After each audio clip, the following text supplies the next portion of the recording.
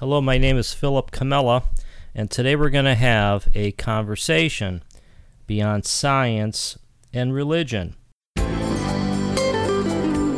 Breaking new ground in thinking, exploring the outer limits of what we know about the world and ourselves, unhindered by common beliefs and perceptions. This is Conversations Beyond Science and Religion, taking on subjects from the Big Bang, the multiverse, and evolution to the supernatural and the new rising consciousness. This is where scientists, philosophers, New Agers, and spiritualists come together to discuss where this world may be heading. Now here's your host, lawyer, philosopher, and the author of The Collapse of Materialism, Philip Camella. Now I'm going to start today off with a couple quotes that comes from the book that our guest today just published. The name of the guest is Joseph Emmett, and his book is called Buddha's Book of Meditation, Mindfulness Practices for a Quieter Mind, Self-Aware, and Healthy Living. And just to sort of set the tone, there's a couple quotes here which I really like to sort of, I think, underscore the importance of this concept of meditation that we're going to be talking about today. The first one is from Buddha. It goes, "Awake, be the witness of your thoughts. You are what observes, not what you observe." And I really think that says a lot. And then there's one from the Dalai Lama. "If every 8-year-old was taught meditation, we will eliminate violence from the world in 1 generation." We know that peace, whether at home, at work, in the community, in our nation, in our world, it really starts with ourselves. And it's also pretty clear that the path to inner peace has something to do with this concept of meditation. Meditation is, it seems to me, being more and more on the front page of our news, front page of our thinking. I know recently there was a front page or a cover story on meditation in Scientific American, and we're starting to see more and more people give meditation its due. Then again, we have this thing called daily life. What do you do in integrating meditation into our daily lives? What are some tips? What does it mean? Do we need to take an updated perspective on this concept? How can we make use of this concept of meditation in our daily lives? Now, as I said, my guest today is Joseph Emmett. Now, he has trained with Zen master Thich Nhat Hanh at Plum Village in France and was made a Dharma teacher in Thich Nhat Hanh's tradition. He has a doctorate in music from Boston University, which I think is really interesting. And he's also the author of Buddha's Book of Stress Reduction and Buddha's Book of Sleep, which won the 2013 COVR Award for Best Book of the Year. He's the founder of the Mindfulness Meditation Center in Montreal, and he lives in Pointe Claire, Canada. Joseph, welcome to the show. Thank you for having me. Okay, well, thank you very much. And I don't think we could, those of us who are not really adept at meditation, I think we could use as many words of wisdom, as many methods to sort of wrap ourselves around this concept as possible. I was particularly struck by the Dalai Lama's quote, which I read in the top of the show, which is how important meditation is to really stemming violence. And maybe that's, it's a gigantic topic, but there is something about meditation that has this power that I really don't think we have used.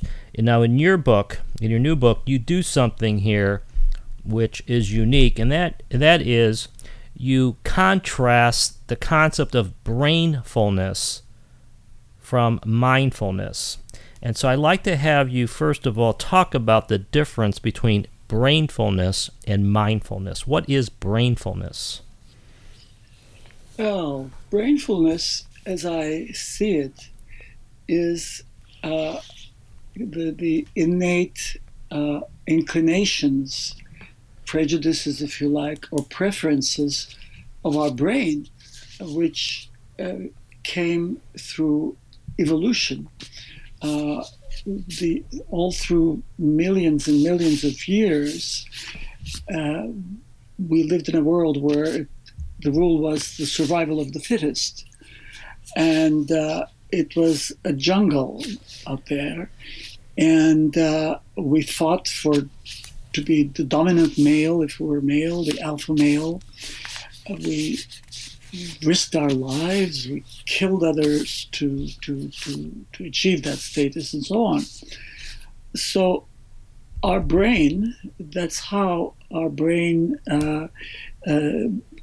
came to be what it is, and it still has those same inclinations, preferences, and that's what drives the brain, that aggressivity. And if you look around, all the conjugal violence, all the bullying, all the wars, even our sports. You watch hockey games, which is very common here in Canada. Yeah. And it looks like tribal warfare. Yeah. and sometimes people, some of the players leave the arena on a stretcher, Yeah. And so this is brainfulness. Yeah, well, what's the relationship, if any, between the ego and brainfulness? We know in the Eastern tradition, a lot of discussion, a lot of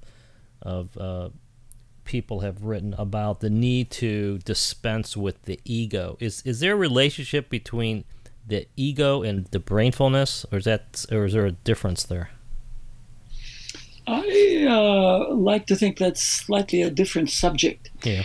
Because the ego as used by the Easterners is not the same concept as the ego used by psychologists. Yeah. There is a healthy function, an ego function. Right. This is how you function in the world. This is your limits. This is your possibilities. So the ego is not a pejorative word in my vocabulary. I see. I'm aware that some Eastern folks have used it that way, but I don't subscribe to that. Yeah, so it sounds to me like by brainfulness you mean something like the animal instincts. Exactly. The animal instincts, and so it's sort of like evolving from these animal instincts to a creature that uses mindfulness, that realizes the power, the depth of the human mind, and also, of course, of what I would call the reflection in human nature. I mean, in Mother Nature, to use all of our capabilities and not be stuck into thinking that we're only animals. We're out to compete. In the survival mode. Right. Yes. Right. Okay. So, that I think is very helpful. Now, for those who are wondering, what mindfulness is, what do you mean by mindfulness? I mean, I've used the term myself, and it's used all over the place. But how do you use that term? What does it mean to you? Well, perhaps I could start by saying how I see the difference between the brain and the mind. I make an analogy in the book between sexuality and the sex organ on the one hand. We all have the sex organs, but our sexuality is how we use those organs, how we see our relation to those organs. I mean, there is, a prostitute, a happily married woman, and a nun all have the same sex organs, but their sexuality, the way they use it, the way they deal with it, is different. And so far as I'm concerned, mindfulness has the same relationship to the brain. The brain is an organ, and the mind is how we approach it, how we use it, with respect or with, are we slaves to every preference, everything that organ says? Can we talk back to it? How about our values? How about this beautiful quotation you dug up from Buddha, be a witness? How about being a witness to those urges, those aggressive, domineering, dominant urges that come through evolution? How about being a witness to them instead of living them out? Yeah, that is really well said, and I want to highlight the importance of what you just said, because it's sort of like drawing back from being driven to aggression. I mean, you have a really good example in your book about anger, which is something I want to get into a little bit here. We've all gotten angry, and the classic example is getting stuck in traffic. You know, that's something that there should be sort of a book just on anger management while driving the car, because whether it's typically when someone's in a hurry, but as you say, you have to take a step back and watch yourself going through this effort of getting mad, or this process of getting angry, which isn't doing anybody any good, including yourself. Mm-hmm. Right? It is a release of emotion, and so that, I think, is very powerful if you have a method to step back, to go deeper, to like behind the scenes sort of, and watch it unfold. So because I've introduced this concept, the anger example, why don't you talk a little bit about what somebody can do, or what you have sort of instructed folks to do, some of your students, on how to deal with whether it's anger or stress, and what are some steps that somebody could use to, at least do a better job of controlling those unfortunate emotions? Well, one handle of emotions is the cognitive aspect, and it's for this reason that we have cognitive behavioral therapies. Emotion, you cannot approach it directly, you cannot control it directly, but you can control it indirectly through your behavior, through your cognition, through your thoughts. I mean, if someone is getting in your way, in the traffic, you might be mad at him. But if you knew that that person had a handicap of some kind, you might not feel angry. You might feel compassionate. You might say, I hope he gets through, whatever. So that is one way. Everybody has a story that will break your heart. Right. I quote that song. And it's very true. So we're in the same boat together. We all have difficulties and so on. So compassion in this way is an antidote. Heal yourself with the mind of love. That's a quote from Thich Nhat Hanh. Yes. Yeah. If you have love, then you are free. If you have the mind of love, you are free. Free from what? Free from these automatic surges of emotion like anger and aggressiveness. So cultivating the mind of love, the mind of compassion, looking at everybody with the eye of compassion is really a good antidote. And in the Buddhist world, there's a lot of practices, a lot of emphasis put on developing compassion. Well, one of the things that has always struck me about Buddhism and about the way it is taught in some of the schools, and I think the Western sort of perspective of Buddhism, is the image of the Buddha sitting under the banyan tree and having, meditating. Mm-hmm. And that's fine, but most of us aren't by banyan trees, and most of us don't find the time to do that. That we are sort of immersed in the stresses of daily life. And so it becomes like a dichotomy. It becomes like an ideal that someday you might have time to meditate and to become one with nature, or to rise to a higher level of spiritual growth or something. So what in your career, what has helped people sort of integrate sort of the teachings or the methods of meditation into their lives? What can you do to like actually make it happen in the real world? Well, there are some very simple hints I could give you. One of them is many of us have a snooze button on our alarm. Right. You might be one of those people. Yes. I don't know. I do.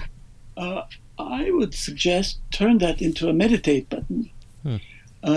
When you push that button and lie in bed, you're basically ruminating. You're basically chewing up what comes up. Right. Instead, sit up, tuck the pillow under your buttocks, sit up right where you are, right in bed. Take a few deep breaths. You can do a guided meditation. There are 3 guided meditations available for free download on my website. Those meditations are part of the Buddha's Book of Meditation. The website is mindfulnessmeditationcenter.org. Center spelled the Canadian way, TRE. And you'd have to click on books and then on Buddha's Book of Meditation. So if you're setting it up for 10 minutes or 12 minutes, your snooze alarm, that's about how long those meditations are. So there you are. You don't have to go to a Zendo. You don't have to join a group. Yeah.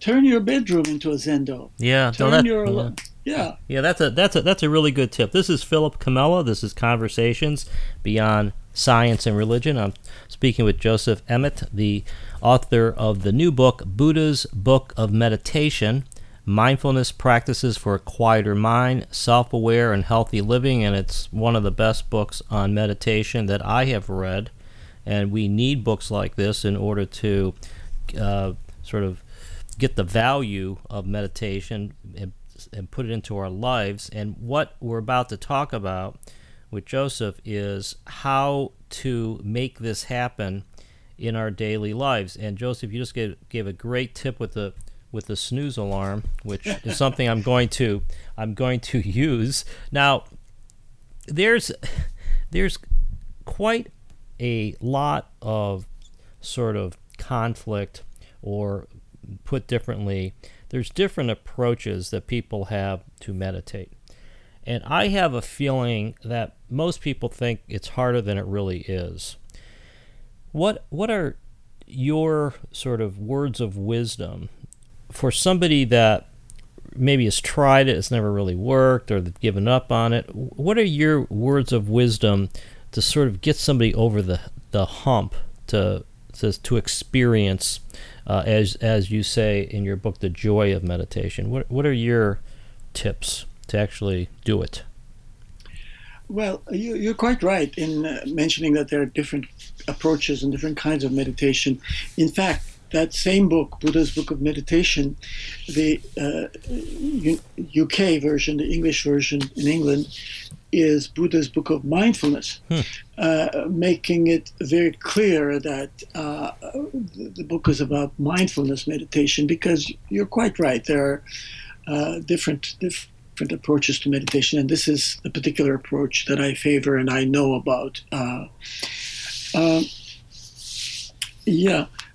About mindfulness meditation, one of the things that are important for me is if you do the same practice the same way every day, it can get away from you. It can be monotonous.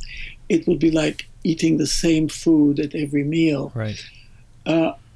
Buddha himself said that there are 84,000 Dharma doors, meaning that there are many ways of getting into this.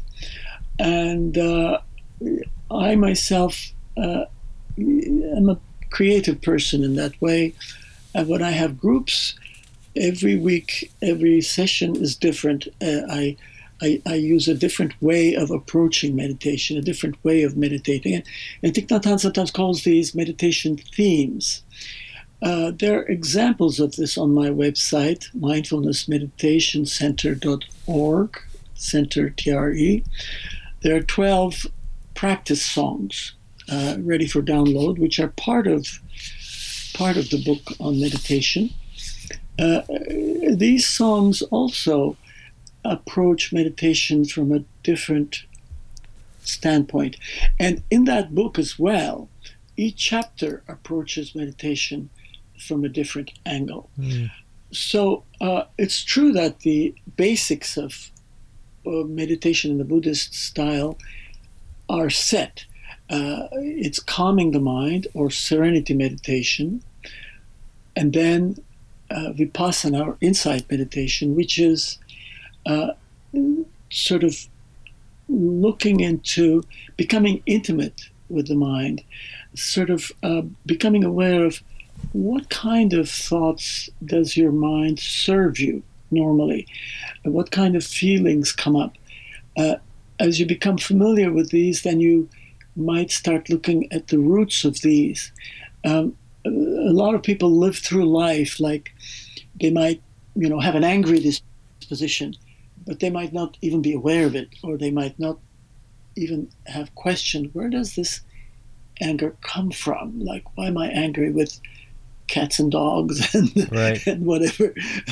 So even though the basics of Buddhist meditation are very, very basics, is the same, the way you approach the themes are different, because what life throws at us every day is different from day to day. Well, let me give you an example here. Okay, so the classic advice on meditation is, I guess you close your eyes, although some people don't close their eyes. You focus on the breath, and you breathe in, you breathe out. You focus on the breath, and then some people would say, just watch the thoughts that go by, and other people would say, don't try not to think of things, or try not to control your mind. Some people say control your mind. I mean, I'm not really sure whether a purpose or a function of meditation is to try to control the mind, because when you're focusing on the breath, which seems to be easy enough, all sorts of things start happening in the mind. The thoughts start flying by. Do you view part of meditation as sort of sitting back and just observing the thoughts flowing through your mind, or what is your spin on that part of meditation? Well, meditation is a physical activity. I mean, just being alive is a physical activity. Yeah. It's getting back into the body. We're often in our thoughts and in the thought world, the thought realm.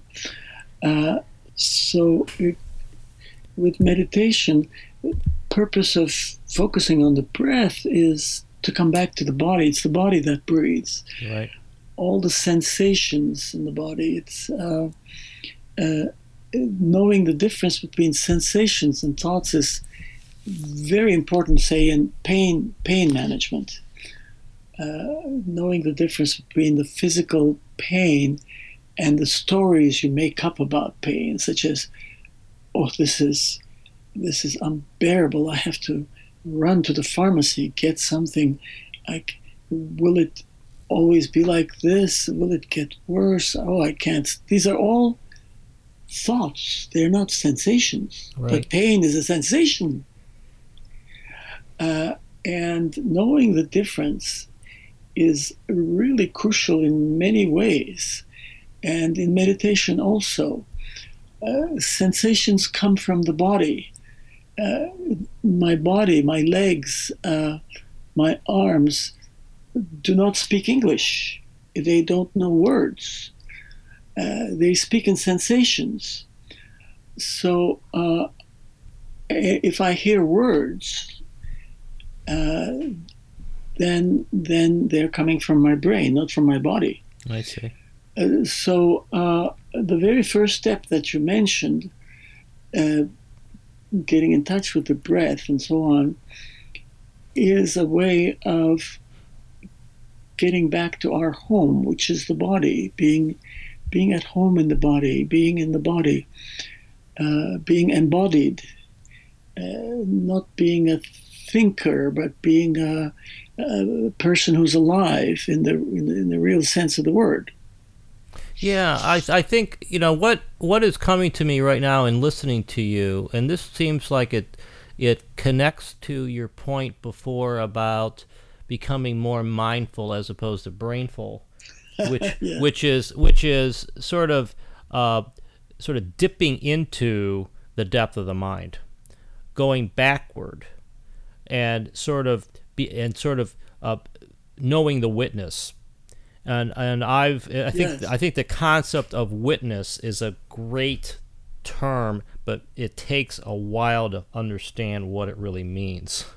And I know that, I mean, folks from the Eastern philosophy, to Ken Wilber and all sorts of people talk about the witness, and this seems to me to be the way to get there, which is you are going backward. You're going into the mind, and you are reaching that point, or striving to reach that point, where you are observing the outer world as opposed to being manipulated by the external world. Something like that. Does that make sense? Yes. Yeah. Whatever you're not aware of Yeah. has you under its control. Right. Once you recognize it, once you become familiar with it, then it's easier to talk back to it, to have a relationship with it. But anger also, if you're not aware of your anger, it rises and engulfs you, and you're in its embrace pretty soon. Yeah. So what you say is quite true. I totally agree. Yeah, well, I like the fact, see, the one thing that I am hopeful for meditation, and I have been trying it myself, but the one thing that I'm hopeful that it's like grooming a musical skill. I want to talk about music in a second, but it's sort of like grooming a musical skill or a sport or a hobby, where as you groom this mindfulness, it becomes more ingrained in the way you approach things. It's not like a quick fix.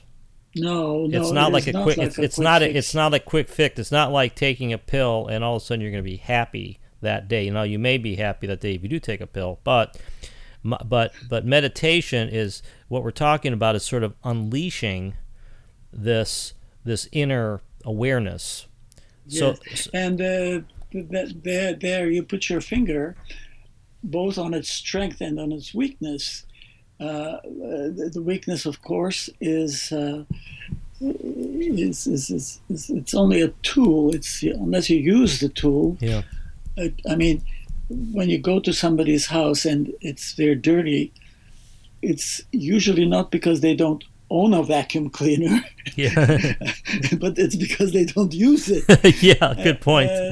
Yeah. So learning the basics of meditation is in itself not that difficult, but applying it and using it to the extent that it becomes part of you, and that it's available to you when you need it during the day and so on is another thing. Well, I think that is something that needs to be sort of highlighted more, that this is really a method, that meditation is really a method for getting control of yourself, and I also think it's a method for understanding yourself. This is Philip Comella. This is Conversations Beyond Science and Religion. I'm speaking with Joseph Emmett, the author of Buddha's Book of Meditation that just came out, and it's It's one of these books that it's pretty easy to read, and I think it's probably got more practical and wise tips and lessons and stories about meditation than any book that I've seen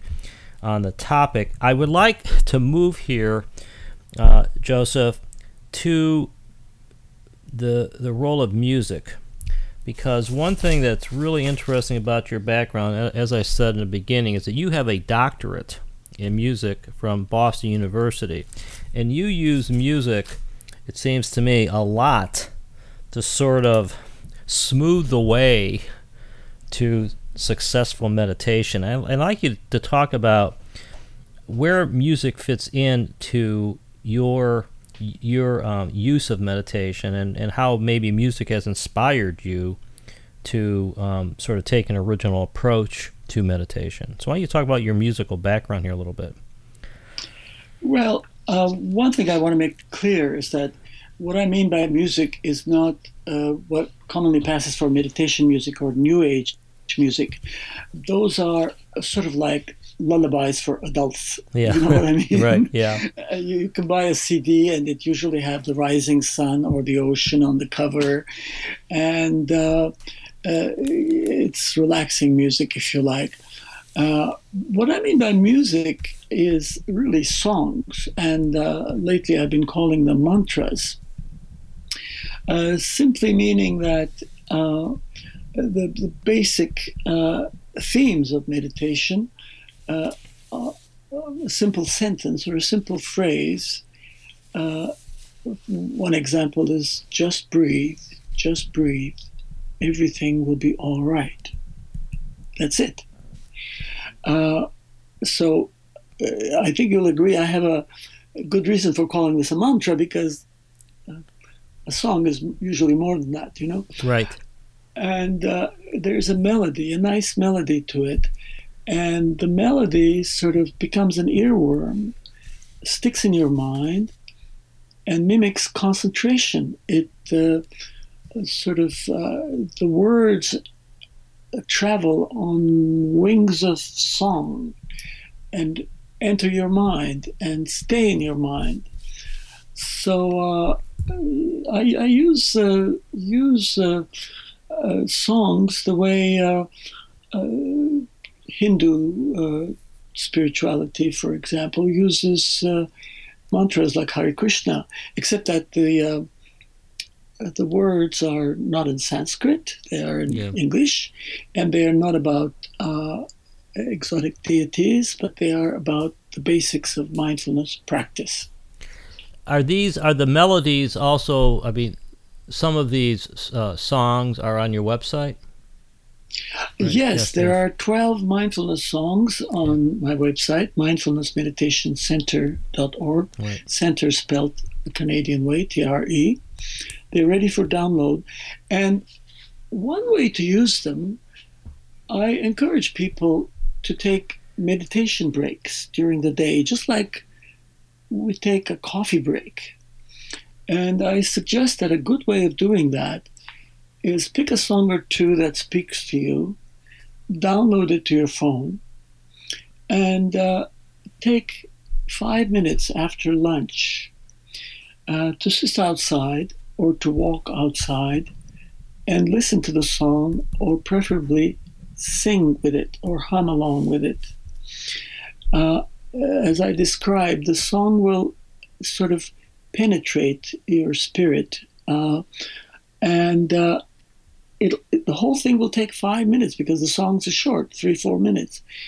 And that's a meditation break, and it will reconnect you with your meditation practice earlier in the day. Because no matter how good a meditator you are, by lunchtime, you know, your meditation experience early in the morning is a dim memory. You know? Yeah. There have been so many things along the way to sort of take your mind away from that. You need to come back to it. Once Thich Nhat Hanh was asked, how often should we meditate? And to everybody's surprise, he said, all day. Yeah. Yeah, well, I mean that is part of what you're saying, because I think it was also Joseph Campbell who said somewhere about meditation is thinking to yourself or something, or he put it something like that, and he yeah, okay. He had a similar approach to it, which is that it is a daily or constant sort of practice, and maybe it's just a function of realizing that indeed you are meditating throughout the day, that you are sort of in this dual mode of acting, but also witnessing your acting, witnessing what you're doing. So I really like that. I also want to point out that I am a fan of the concept that certain truths are first expressed in poetry or to the poets, I might say, which I would include music. I would say amen to that. And so the poets, when you go back and you read, I mean, a lot of the Bible, a lot of the Upanishads, I mean, a lot of the great religious texts are actually poetry,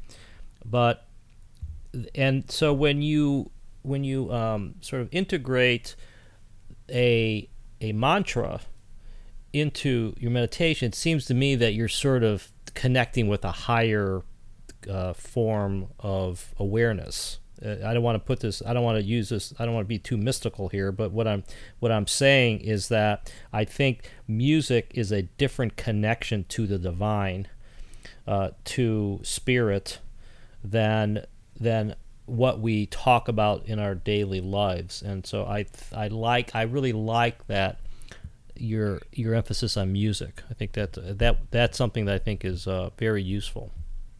Well, it's primordial. I mean, animals sing, dogs, the wolves howl, birds sing, and perhaps humans also sang before we used words. I mean, there are all these work songs in Africa. There's, you go to the corner church and they're singing.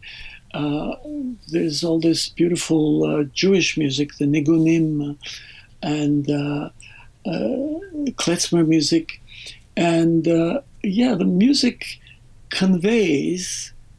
You're quite right there, more than words do, because the meaning of a word is restrictive in a way, right. Whereas the meaning of a musical phrase or poetry is expanding, expansive. It's sort of like the opposite in a way.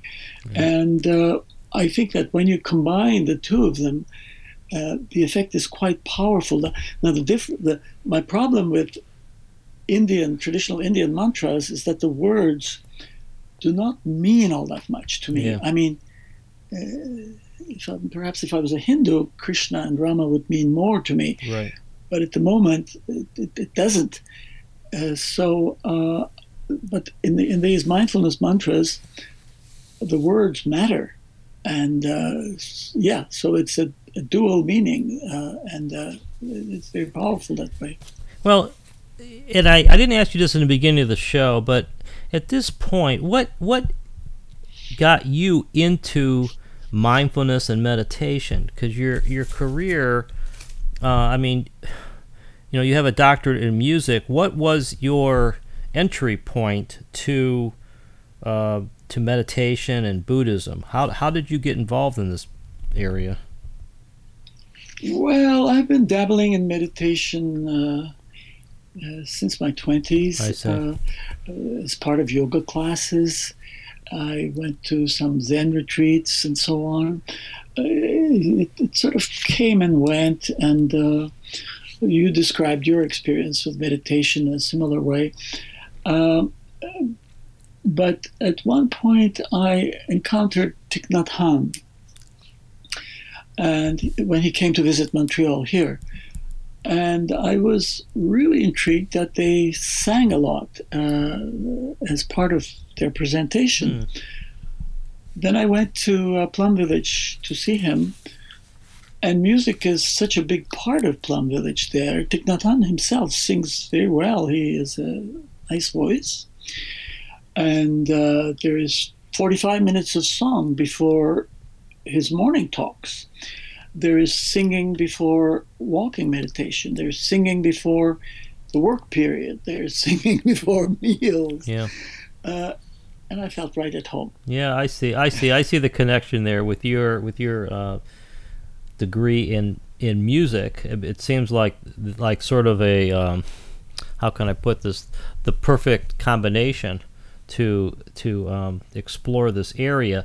Now, what do you see as the number one benefit of meditation or mindfulness? Why should somebody do this? Well, I could give you 5 reasons.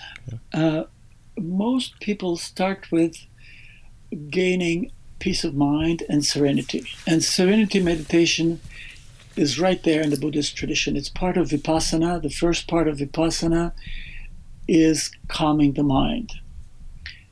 And the second reason why people come to me and for meditation and go for meditation in other places is overcoming stress, reducing stress. And as you know, I'm sure mindfulness-based stress reduction has been a big part of the scene.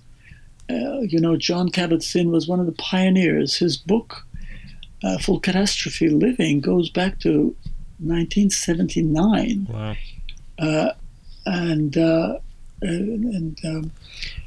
The third reason, I discovered that it helps you sleep better. And that was the subject of my book, Buddha's Book of Sleep.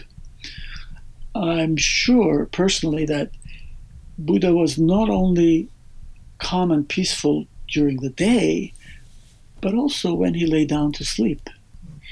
And he was not overthinking.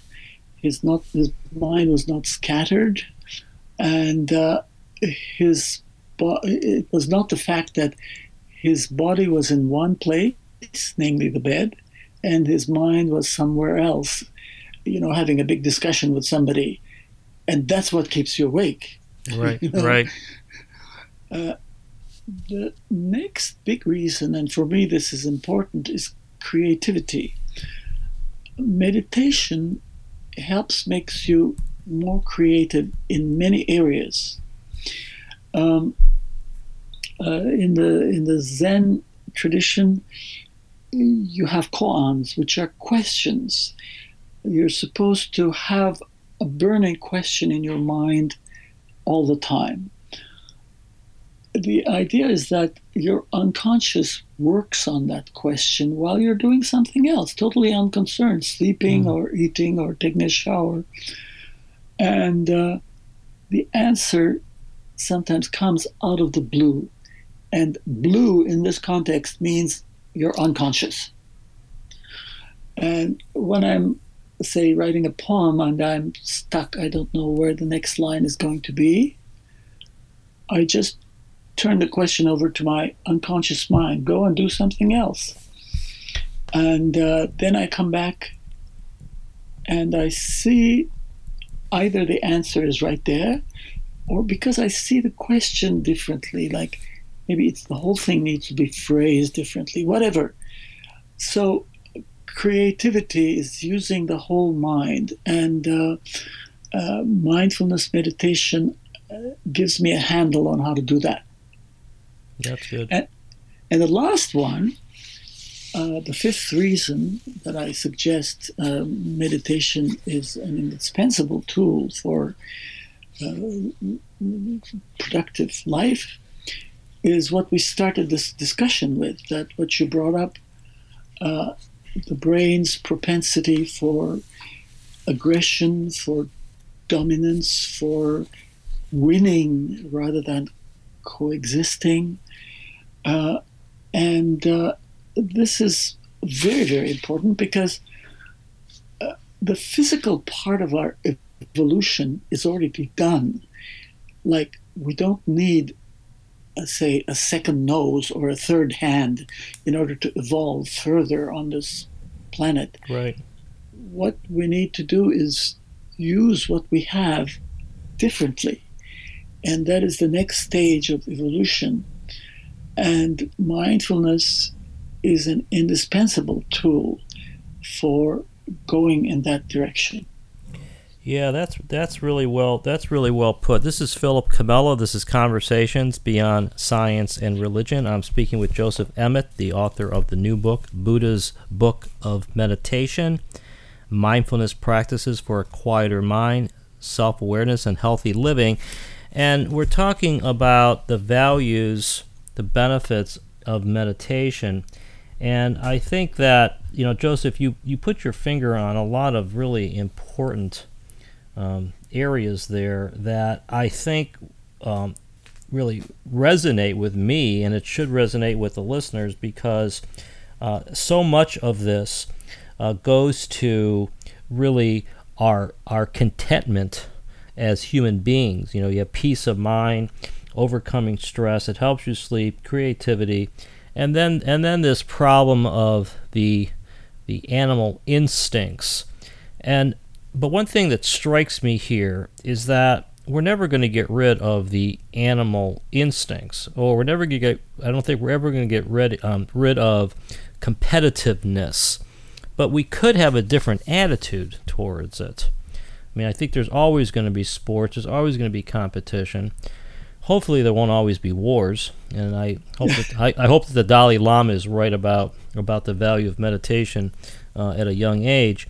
But what do you see this evolution pointing towards? Because I'm the type that believes in world transformation. I think that the world needs a change, and I do think that Pierre Teilhard was right in many ways when he talked about the evolution of consciousness, just like others talked about that, but he put it into an evolutionary context. Do you see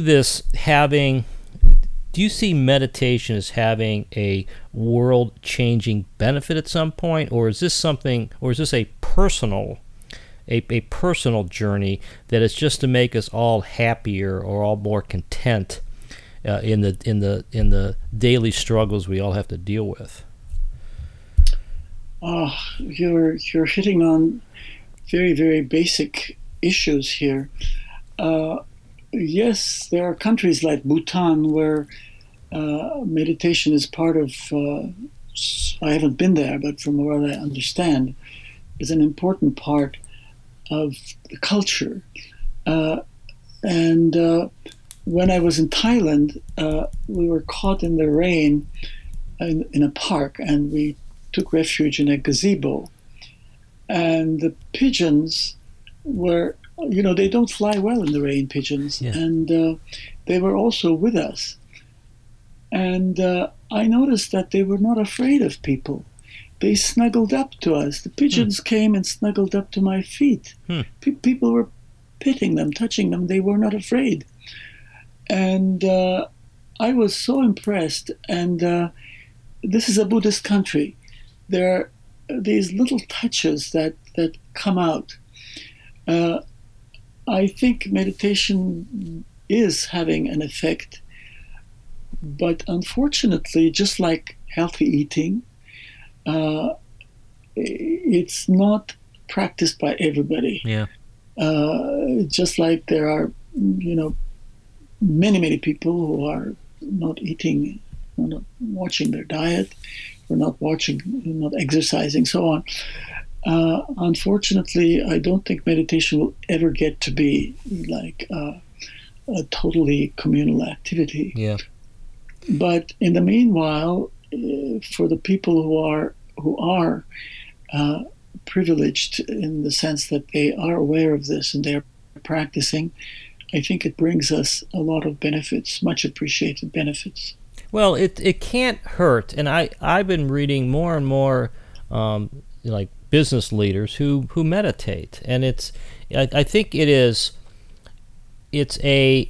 a calming device, but it's also something that it's hard to argue against, and it seems like it brings us in touch with something that is basic to who we are, and that sort of leads to another question I have, which a lot of people are probably wondering, how do you know if you've successfully meditated? How do you know if how do you know if you've actually done it?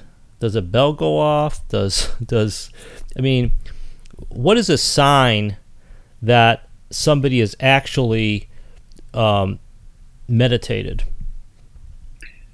There again, you've hit on another basic question. I think that's a tough one because I'm personally positive there are a lot of people who are sitting in the meditation pose and ruminating. Yeah. So how do you go from one to the other? I think you need a teacher at some point. Just learning meditation from books and from the internet is a little bit like learning brain surgery from books. Yeah. Except that in this case, you are the patient as well as the surgeon. Yeah. So your life is in your hands. You see, as you ruminate, you get worse. Your habits become more entrenched. Your issues become deeper. So it doesn't help. And by rumination, you mean by dwelling on a negative. Is that what you mean?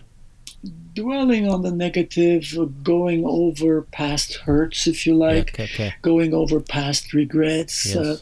Rehearsing future anxieties. And the trouble is that these kind of thoughts come to us without being invited. Yeah. So all the tricks about meditation, about getting in touch with your breath, with your body, sensations, chanting, mantras, all of these are strategies, if you like, in some way, of preventing these automatic thoughts and going in the direction that you want to go. Yeah. Yeah. Well, when I had a friend of mine whose stepdaughter tragically died in an automobile accident. It's happened to, it's a terrible thing. And I sent him some thoughts, and one of them, and these thoughts were something that I myself try to do in moments of despair. And one of them was find a place where there's a wide open space in your mind. Find that place that is wide open, that is limitless.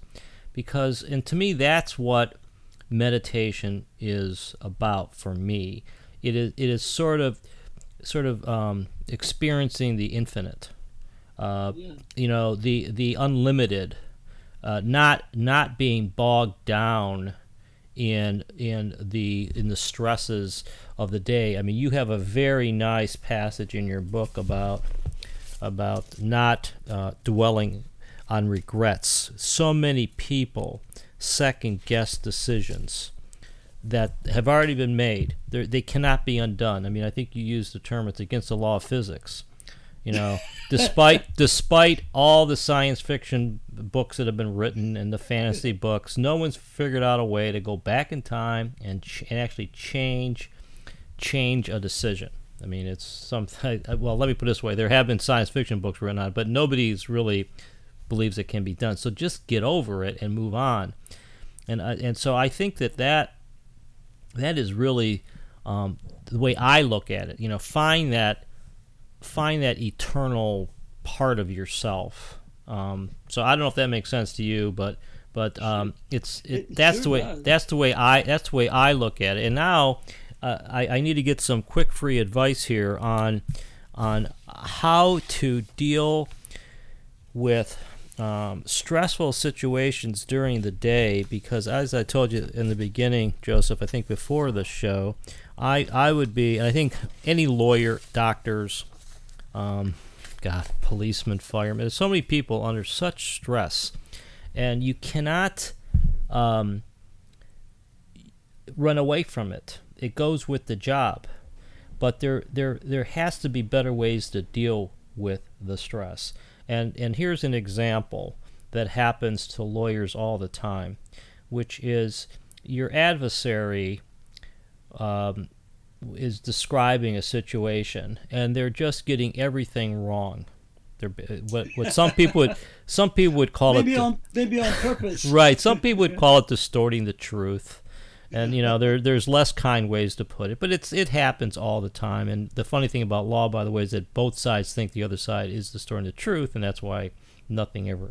That's why it's a difficult profession. But where I'm going with this is what do you do when you have those real encounters in life where someone really does something wrong? I mean, do you do something different now after all your years of training when somebody cuts you off, or when someone cuts in front of you in the line, or when they just do something that's just rude? I mean, what do you do?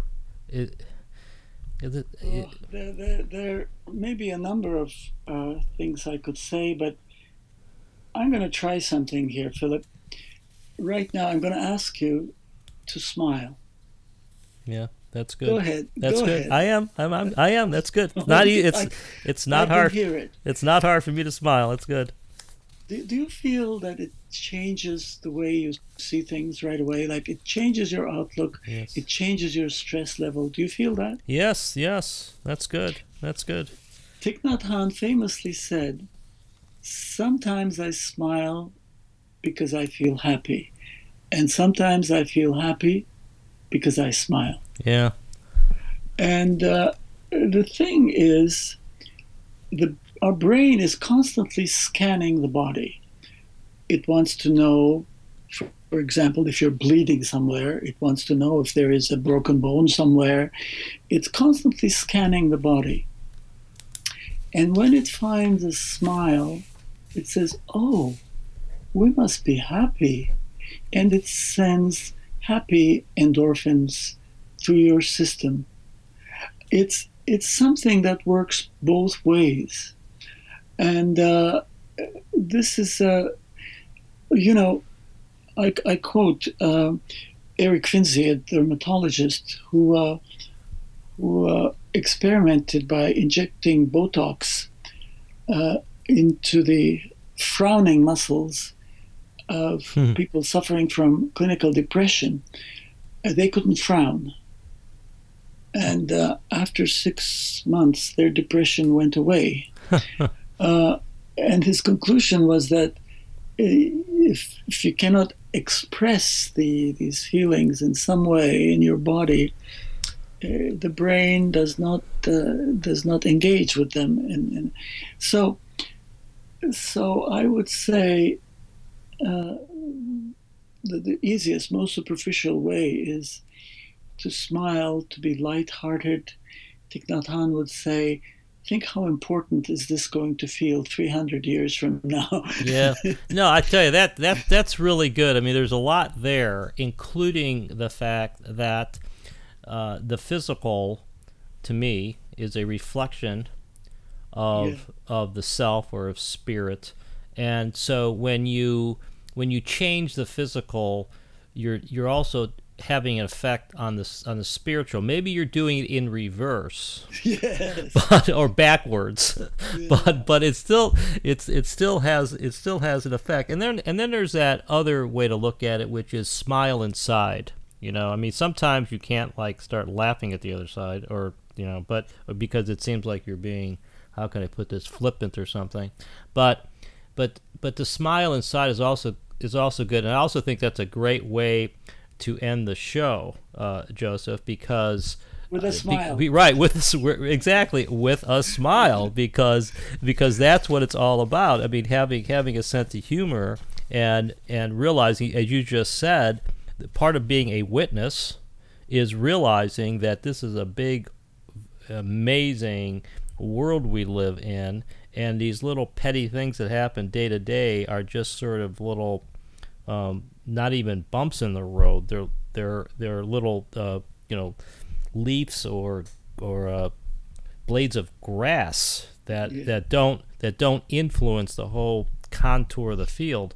So that, I really like that, and again, that's a great way to end. And you've mentioned your website a few times. Why don't you give it one more time for folks who want to enter into the world of meditation using some of your ideas? Some of my songs. And some of your songs, yes. More specifically. Yes. Yes. The website is mindfulnessmeditationcenter.org, and center is spelled the Canadian way, TRE. Click on books, and then on Buddha's Book of Meditation, the latest book that Philip is discussing right now. And that's perhaps the best part of the website, because there are free resources there that you can use right away. They're waiting for you. Yes, and thanks a lot, Joseph. This has been very educational. I mean, we sort of took a couple different approaches here or there, and at the end, we see that moving away from just brainfulness to mindfulness is really the way to go, rising above these animal instincts and letting our consciousness, our mind sort of evolve. And really, I think we have to be at the controls here. We have to do a better job of sort of pushing along this evolution of our mind. And I think that this is where meditation, mindfulness really comes in. So once again, this is Philip Comella. This is Conversations Beyond Science and Religion. Join me next week when I'll have Nick Seneca Jenkel on. We'll talk about his new book, Switch On.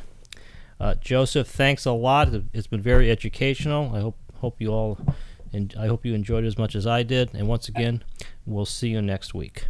And thank you, Philip, for having me. Thank you. You've been listening to Conversations Beyond Science and Religion, hosted by Philip Comella.